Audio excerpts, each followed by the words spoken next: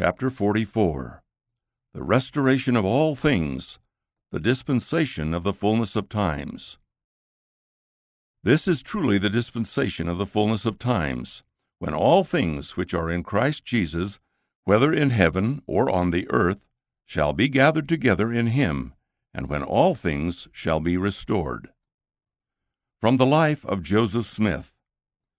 The prophet Joseph Smith loved the Nauvoo Temple, and yearned to see it completed.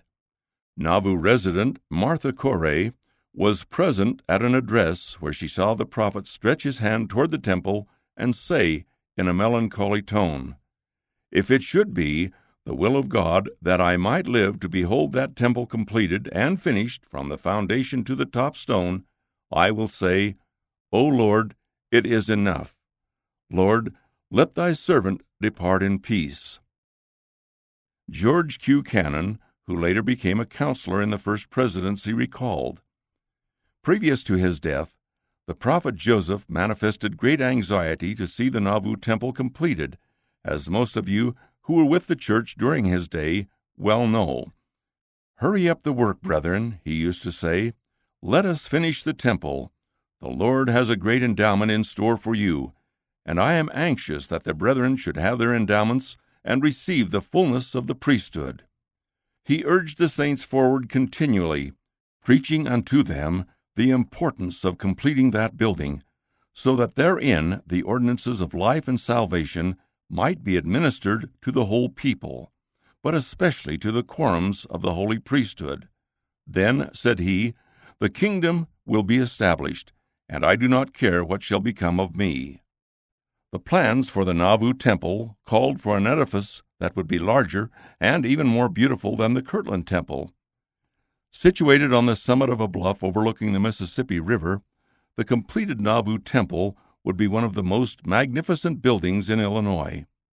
It was made of limestone obtained from quarries near Nauvoo, and lumber floated down the river from pineries in Wisconsin. When finished, it would be 128 feet long, 88 feet wide, and 165 feet high at the top of the spire. The exterior was ornamented with intricately carved moonstones, sunstones, and starstones, while sunlight streaming through the many windows illuminated the interior. Joseph Smith did not live to see the Nauvoo Temple completed, but after his death, thousands of saints received sacred ordinances in the temple under the direction of Brigham Young. After the saints were forced to leave Nauvoo, their beautiful temple was destroyed. It was gutted by fire in 1848, and in 1850, a tornado leveled some of the walls, leaving the remaining walls so weakened that they had to be raised. Some 150 years later, construction began on a new Nauvoo Temple, built on the original site. The reconstructed temple was dedicated on June 27, 2002, becoming one of more than 100 temples throughout the world. Each of these temples is a symbol that the fullness of God's blessings to his children, living and dead, has been restored in this last dispensation. The prophet Joseph Smith was called of God to restore these great blessings to earth and to stand at the head of the dispensation of the fullness of times. During the prophet's ministry, all things were restored that were necessary to lay the foundation of the greatest dispensation of all time. The priesthood, with its essential keys, was restored. The Book of Mormon was translated.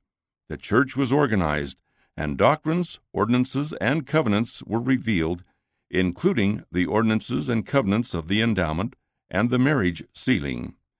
The Lord declared that he had committed unto Joseph Smith the keys of my kingdom, and a dispensation of the gospel for the last times, and for the fullness of times, in the which I will gather together in one all things, both which are in heaven and which are on earth.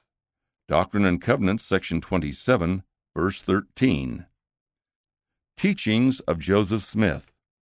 In this last dispensation, all the authority, ordinances, and knowledge of earlier dispensations have been restored. It is in the order of heavenly things that God should always send a new dispensation into the world when men have apostatized from the truth and lost the priesthood. On September 6, 1842, the prophet Joseph Smith wrote the following to the saints, later recorded in Doctrine and Covenants, section 128, verse 18. It is necessary in the ushering in of the dispensation of the fullness of times, which dispensation is now beginning to usher in, that a whole and complete and perfect union and welding together of dispensations, and keys and powers and glories should take place, and be revealed from the days of Adam even to the present time. And not only this, but those things which never have been revealed from the foundation of the world, but have been kept hid from the wise and prudent, shall be revealed unto babes and sucklings in this, the dispensation of the fullness of times. Truly, this is a day long to be remembered by the saints of the last days, a day in which the God of heaven has begun to restore the ancient order of his kingdom unto his servants and his people, a day in which all things are concurring to bring about the completion of the fullness of the gospel, a fullness of the dispensation of dispensations, even the fullness of times, a day in which God has begun to make manifest and set in order in his church those things which have been, and those things which the ancient prophets and wise men desired to see, but died without beholding them, a day in which those things begin to be made manifest, which have been hid from before the foundations of the world, and which Jehovah has promised should be made known in his own due time unto his servants, to prepare the earth for the return of his glory, even a celestial glory, and a kingdom of priests and kings to God and the Lamb forever on Mount Zion. The dispensation of the fullness of times will bring to light the things that have been revealed in all former dispensations, also other things that have not been before revealed. He shall send Elijah the prophet, etc., and restore all things in Christ, having made known unto us the mystery of his will, according to his good pleasure, which he hath purposed in himself, that in the dispensation of the fullness of times he might gather together in one all things in Christ, both which are in heaven and which are on earth, even in him. Ephesians chapter 1, verses 9 through 10. Now the purpose in himself, in the winding up scene of the last dispensation, is that all things pertaining to that dispensation should be conducted precisely in accordance with the preceding dispensations. And again, God purposed in himself that there should not be an eternal fullness until every dispensation should be fulfilled and gathered together in one, and that all things whatsoever that should be gathered together in one in those dispensations unto the same fullness and eternal glory should be in Christ Jesus. All the ordinances and duties that ever have been required by the priesthood, under the directions and commandments of the Almighty in any of the dispensations, shall all be had in the last dispensation. Therefore, all things had under the authority of the priesthood at any former period shall be had again, bringing to pass the restoration spoken of by the mouth of all the holy prophets. Joseph Smith holds the keys of the dispensation of the fullness of times. I hold the keys of the last kingdom, in which is the dispensation of the fullness of all things spoken by the mouths of all the holy prophets since the world began, under the sealing power of the Melchizedek priesthood. Every man who has a calling to minister to the inhabitants of the world was ordained to that very purpose in the grand council of heaven before this world was. I suppose that I was ordained to this very office in that grand council. It is the testimony that I want that I am God's servant, and this people his people. The ancient prophets declared that in the last days the God of heaven should set up a kingdom which should never be destroyed, nor left to other people. I calculate to be one of the instruments of setting up the kingdom of Daniel by the word of the Lord, and I intend to lay a foundation that will revolutionize the whole world. I have the whole plan of the kingdom before me, and no other person has.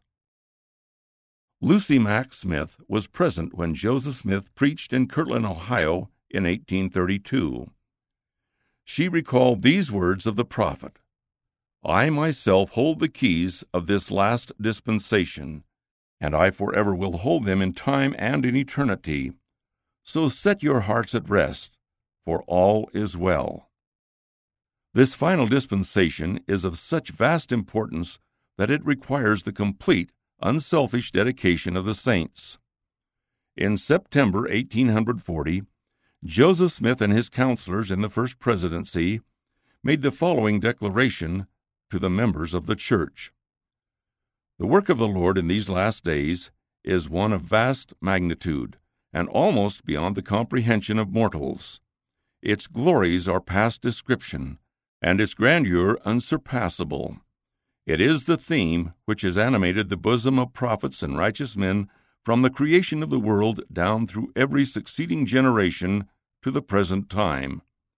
And it is truly the dispensation of the fullness of times, when all things which are in Christ Jesus, whether in heaven or on the earth, shall be gathered together in him, and when all things shall be restored, as spoken of by all the holy prophets since the world began. For in it will take place the glorious fulfillment of the promises made to the fathers, while the manifestations of the power of the Most High will be great, glorious, and sublime. We feel disposed to go forward and unite our energies for the upbuilding of the kingdom and establishing the priesthood in their fullness and glory. The work which has to be accomplished in the last days is one of vast importance, and will call into action the energy, skill, talent, and ability of the saints, so that it may roll forth with that glory and majesty described by the prophet. See Daniel chapter 2, verses 34 through 35, and verses 44 through 45, and will consequently require the concentration of the saints to accomplish works of such magnitude and grandeur. The work of the gathering spoken of in the Scriptures will be necessary to bring about the glories of the last dispensation.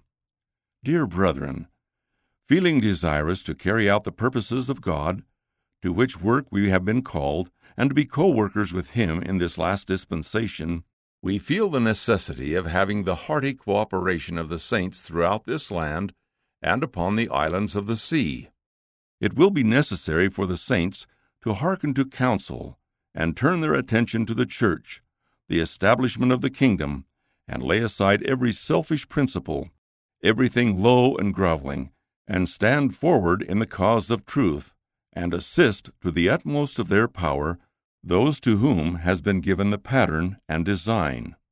Here, then, beloved brethren, is a work to engage in worthy of archangels, a work which will cast into the shade the things which have been heretofore accomplished, a work which kings and prophets and righteous men in former ages have sought, expected, and earnestly desired to see, but died without the sight.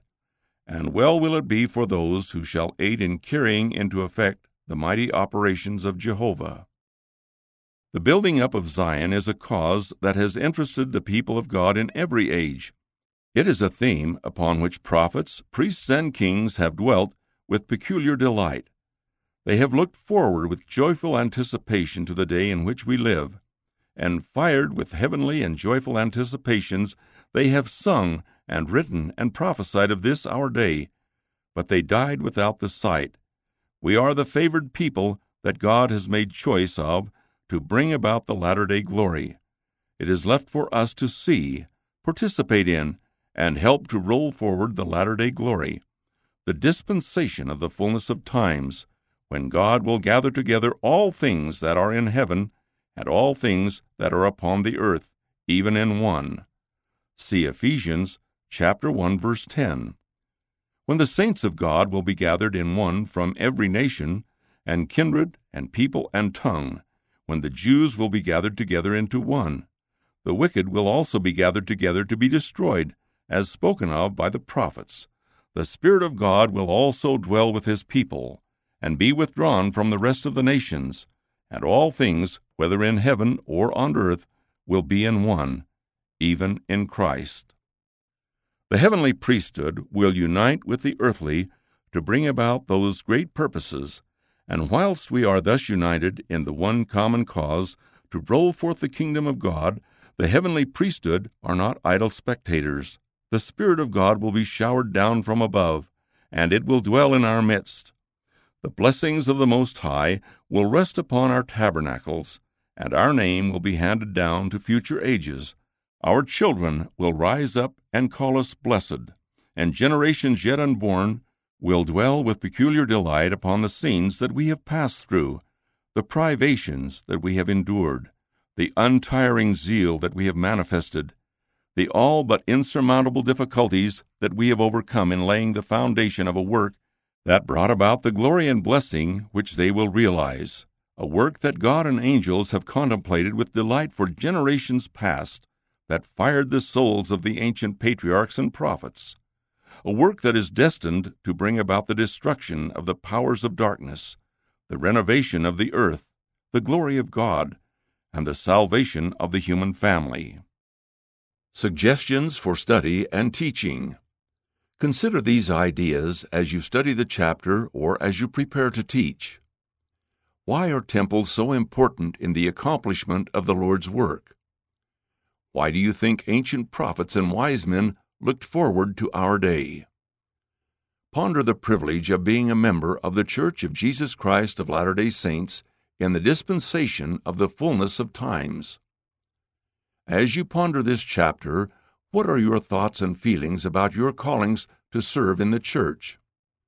How do these statements in this chapter strengthen your testimony of the mission of the prophet Joseph Smith? The prophet Joseph Smith said, "The work of the Lord in these last days is one of vast magnitude.